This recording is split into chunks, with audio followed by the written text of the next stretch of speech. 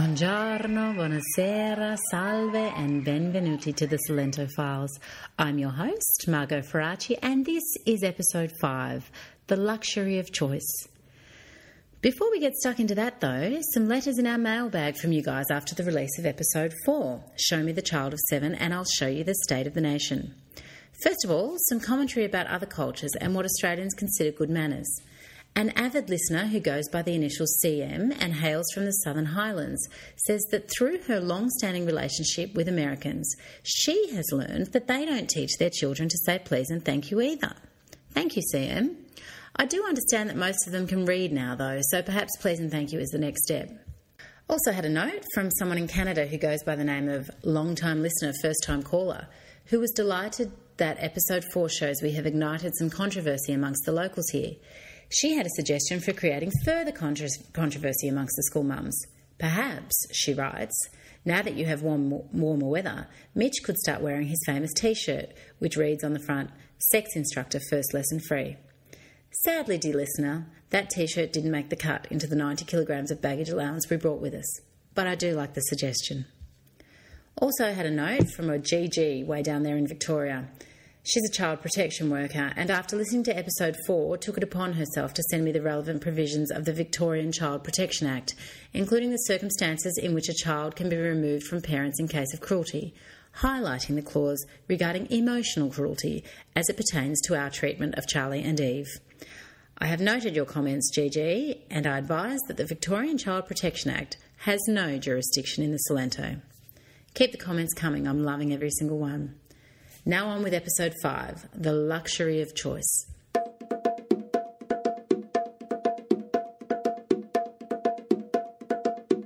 So I was out with my friend the other night. Did you hear that? I have a friend. She invited me to go out with her mum, her aunts, her nonna and their friends. The important thing is I have a friend, which is a major advance for our existence in the Salento. I'll talk about that in a second. First though, I want to tell you about the night we had. The occasion was International Women's Day. Last year, for International Women's Day, I was in Melbourne being a banker. I attended a corporate function for over 1,000 professionals, both men and women, which celebrated the contribution made by women in the corporate sphere and in public life generally. A leading CEO announced targets for women in leadership positions at his company. We watched an informative debate between various public figures, some of whom run not-for-profit organisations directed exclusively at helping women, say single mothers or migrant women. We discussed the work still to be done in advancing women in the workplace and in senior roles, and we left with a sense of having thrashed out some pretty important issues. That's Australia and International Women's Day. Here in the Salento, the way to celebrate International Women's Day is to go out for a pizza with your girlfriends and leave your husband at home. You get one leave pass a year and this is it. Count your blessings, Australian ladies. On that night, I was introduced to the local version of the tarantella, the pizzica. A group of unshaven men and bohemian-looking women walked into the restaurant at about 9 p.m. and started thrashing about on tambourines, piano, accordions and guitars. Pretty soon we were thrashing about too. The songs were ancient and haunting and lively, and they were sung in dialect, but my friend translated some for me, and there were some real standouts amongst them, one of which had the chorus line, "There are lots of things I will do to you when your mother is not in the house." Everyone ordered a beer, just one, and a pizza, and the lasting picture I will have in my mind is of my friend's nonna, who is 85, clutching a handle of cold beer and happily singing along to the ribald lyrics of the traditional songs, including the chorus line yelled by the lead singer to, "If you don't scull a beer, go F yourself." We all left at about 1 a.m, nonna included. Those Salentines really know how to party. Now you'll hear more about the position of women in the Salento as time passes, as well as relationships between men and women. I have emerging theories on both, but the big point here is that I have a friend.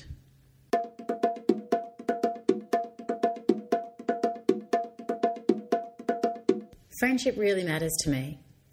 It's sufficiently critical to our being that great thinkers have set down their own thoughts on the matter. Indeed, it was Aristotle who said, "Without friends, no one would choose to live, though he had all other goods." And of course the Spice Girls said, "If you want to be my lover, you've got to get with my friends. Make it last forever. Friendship never ends." Hear, hear. Friends make our lives easier. What you give to each other by way of laughter, support, insight, company, patience, honesty, dedication, and seeing through challenges should ultimately mean that each friend's life is better for having the friendship in it. I've always thought that the way friendships work is almost too good to be true. You have the infinite luxury of choosing your friends. I still find that hard to believe. I mean, the luck of it. In so many other parts of life, we're surrounded by groups of people that we don't choose, but we have to find a way to get along with them. Our families, the kids we go to school with when we're young, and in adulthood, the people we interact with at work. We might have nothing else in common with these people other than a similar course of study or a shared workplace. It's tricky and can lead to lots of unwanted drama, as every soap opera you've ever watched will demonstrate. But with friends, it's different. With friends, you decide. It's an indulgence I have never taken for granted.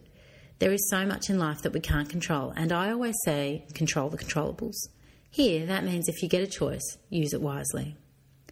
As a result, I have outstanding friends who have brought immeasurable happiness to my life. I always think of that Crowded House lyric when I consider some of my best friends. You've seen me at my worst, and it won't be the last time I'm down there. And Mitch is in the same boat. He's got excellent friends. Scoundrels, a lot of them, and I thank many of them for being faithful listeners to the Salento files. But besides all that, they care about Mitch and want the best for us. We're surrounded by great mates, and I've always valued that. But for 3 months here, we've had no friends, and it's been something of a struggle making new friends, quite frankly. I've lived in 8 different places in my life, and I've had to make new friends a lot. But I actually can't remember ever moving somewhere and not having one single person to call, a friend of a friend at least, or not knowing where to go to make friends. Sport has always been the best way for me to make friends, but that's no way for a woman to make friends in the Salento. And then, of course, there's the language thing. Now, we did want an escape from outside influences this year. We knew we would be isolated and we chose this. So in a way, we really got what we asked for. And for Mitch and I to have only each other for adult conversation has been wonderful and refreshing in many ways. I thought we may not make any friends this year, and I knew that would be a challenge, but I was kind of okay with it. I did, though, promise myself I would jump at every opportunity to meet new people and experience their way of life. And if friendships happen to be formed, then that would be a bonus.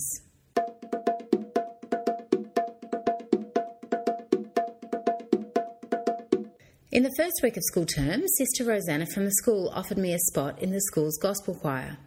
That lady knows a contralto when she hears one, and it seems the ladies of the Salento mostly don't get below a mezzo-soprano. My ultra-low voice was required, she said. She showed me pictures of last year's gospel choir concert. All members, male, female, boy and girl, were decked out in floor-length purpose-made silk tunics. That was enough for me. I jumped into the choir, lower octaves at the ready. Now, I would never be in a choir in Australia, wouldn't know where to start. But I love music, and I also thought the kids might be into it. It became immediately apparent that the other chorists share the same broad demographics as me. Women around my age, with kids at the same school who are around the same age as my kids. So I started thinking I might make some friends there as well. How naive I was. What I didn't bank on is the couple of reasons that this is not a great place for me to be making friends. You see, I'm the resident freak in the choir for the following reasons. Firstly, I'm new. Everyone else has known each other since Dante wrote the Inferno. Naturally, they'll gravitate towards each other. Secondly, the language barrier. People are nervous to talk to me. You can see it when they try. You take a risk when you communicate in public with someone who has less proficiency. It could get embarrassing. Some attempts were made early on with mixed success, and the polite attempts quickly dropped away.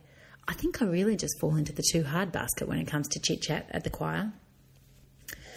There are, of course, 2 other possible reasons why no one talks to me, which might be linked, being 1, they all hate me, because 2, I am a horrible person. Possible, but I'm choosing to ignore this possibility until I have further evidence. So I've been going to choir every Saturday at 4 p.m. and getting ignored. I've tried really hard to be friendly. I say hello and comment on the weather, but I get nothing in return, and I can understand why. I've also been teaching English. I offered my services to the school back in early January.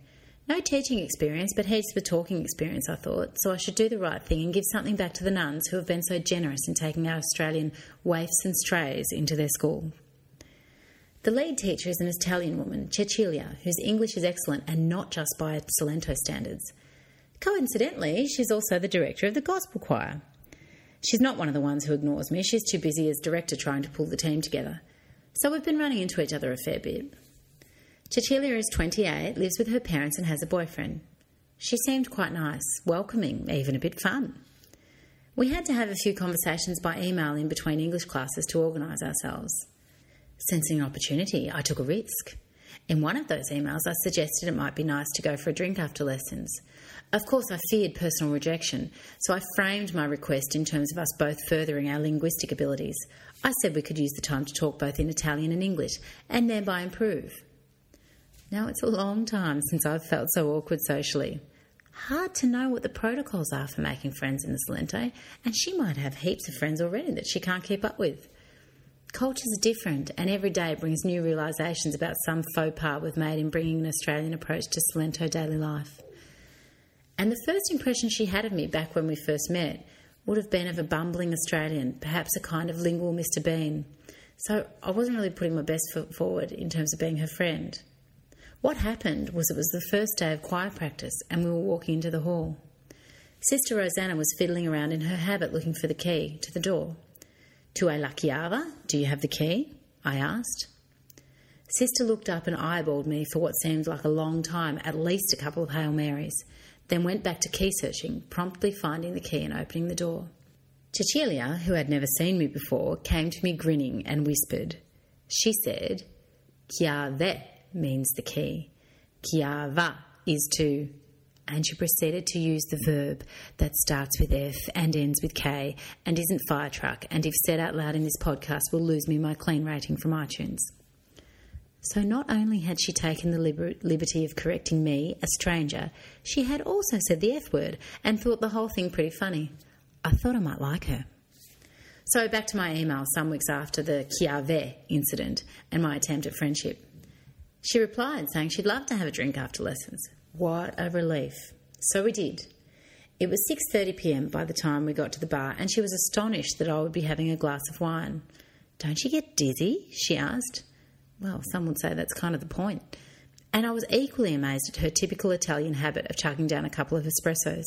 "How do you sleep at night?" I asked, which I had to word very carefully so as to ensure that she knew this question was referring to caffeine and wasn't a challenge on her morals.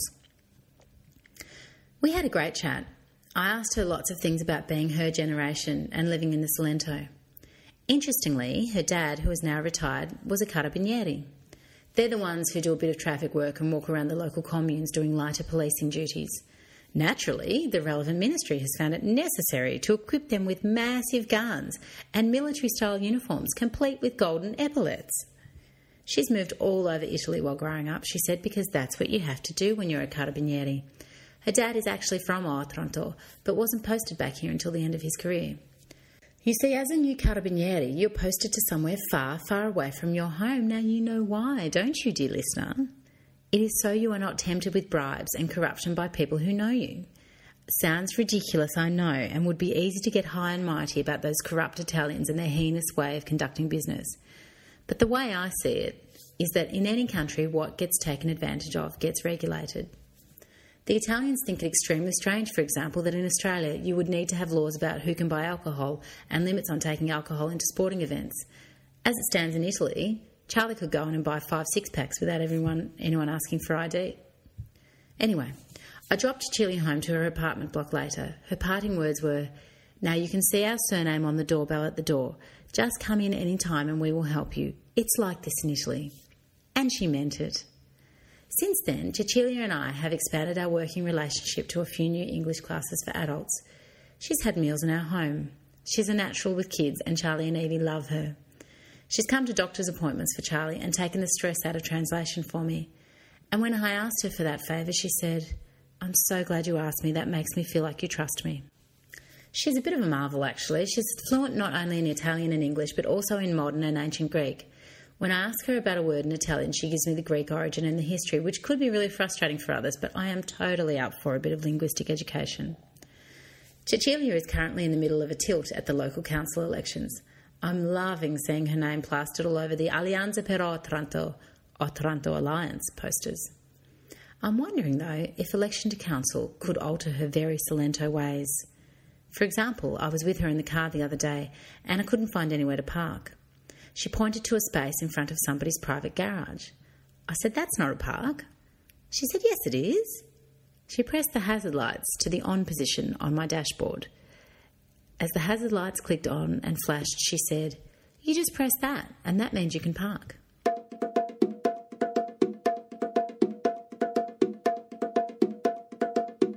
You have to take a chance when you're trying to make new friends. It's humbling and risky. It's worked out very well with Cecilia and we surely do make each other's lives easier.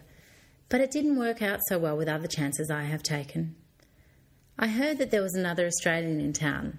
It was a while ago now, probably only a month into our stay here. She had a sign up in a bar advertising English lessons with her number on it, so I decided to give her a call. We met up for a coffee. In the first few seconds, I felt myself relax into talking without effort and thought how lovely that was. Then, once we got past the salutations and into the "where are you from in Australia" type questions, she let go the first of what was a series of what I will describe, hopefully diplomatically, as quotable quotes. I said I was from Swan Hill originally, in country Victoria. She said, and I quote, "I knew straight away you were from the country. I could tell by the country twang in your accent." For the record, she's from Newcastle and not even the beachy bit. I've earned every bit of my twang and I'm comfortable with it. I'm not sure, though, referring to a person's accent is the type of line any Australian friend of mine would open with. Determined to see the best of her and to make a friend, I quickly moved on. Thought she might have been a bit nervous, and sometimes people say silly things when they're nervous. Sadly, things didn't improve, and with every opinion she uttered, I realised that to follow this friendship through would be to compound my original folly of having made contact in the first place. I don't need to go into the details, except to say that everything she told me about every person in town was negative, and that her view seemed to be that all locals, including the nuns teaching my children, are dishonest. Perhaps she's right, but I'm happy to discover that for myself. Turns out that having a language and a nationality in common doesn't necessarily lead to admiration and support of a person. I always use that argument to avoid barracking for Leighton Hewitt, and it remains true now.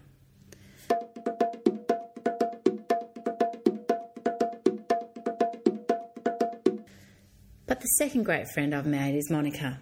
I liked her instantly. We met in a park, in winter. Her son, Andrea, played with Charlie and Eve without a common language for about an hour, and by the end of it the three of them were wrestling on the ground while she read the paper and took no notice. All of these things are completely unheard of in these parts. I said hello to her. She nodded towards Eve, who by this stage had gone off to climb a tree on her own while pretending to be a baby bear, and she said in Italian, "He's a very independent little boy, isn't he?" We got past that once I pointed out our foreign status and that in Australia a chin-length bob is pretty normal on a girl. And away we went. Turns out Andrea is 2 weeks older than Charlie, and the family moved down here from Treviso, near Venice, which is an economic powerhouse of the north, 2 years ago for a sea change. Monica and I now meet every week for English lessons. In my infantile Italian and her educated Venetian lilted parlance, we talk about all kinds of things that no one else in the Salento seems to want to talk about. As well as being openly anti-religion in a place where there are statues of the Madonna in people's front windows, she has strong views on Monti's economic rationalism, broadly supportive, but what are we doing for the next generation who need jobs? Education, if Andrea wants to go to university, it can't be in the south. And really, all the things I care about and have been dying to talk to someone about. And she's been on 4-wheel driving holidays to Libya. There's a lot to like about Monica.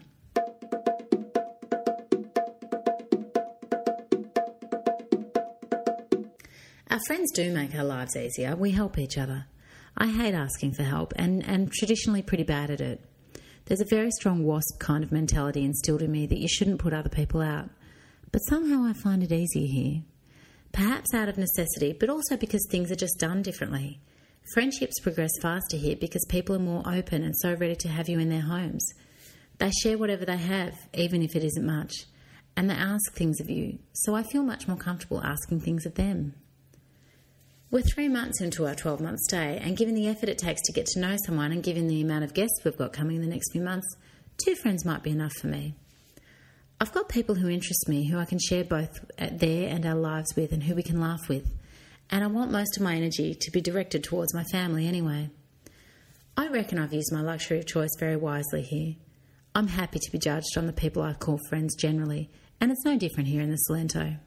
So I probably won't make any further efforts to enlist new friends. It's like what Seinfeld said about when you've got enough friends. You're not interviewing, you're not looking at any new people, you're not interested in seeing any new applications. And if someone approaches you, you have to say, I'm sure you're a very nice person, you seem to have a lot of potential, but we're just not hiring right now. And that will probably make the ladies in the gospel choir very relieved. See you in 2 weeks.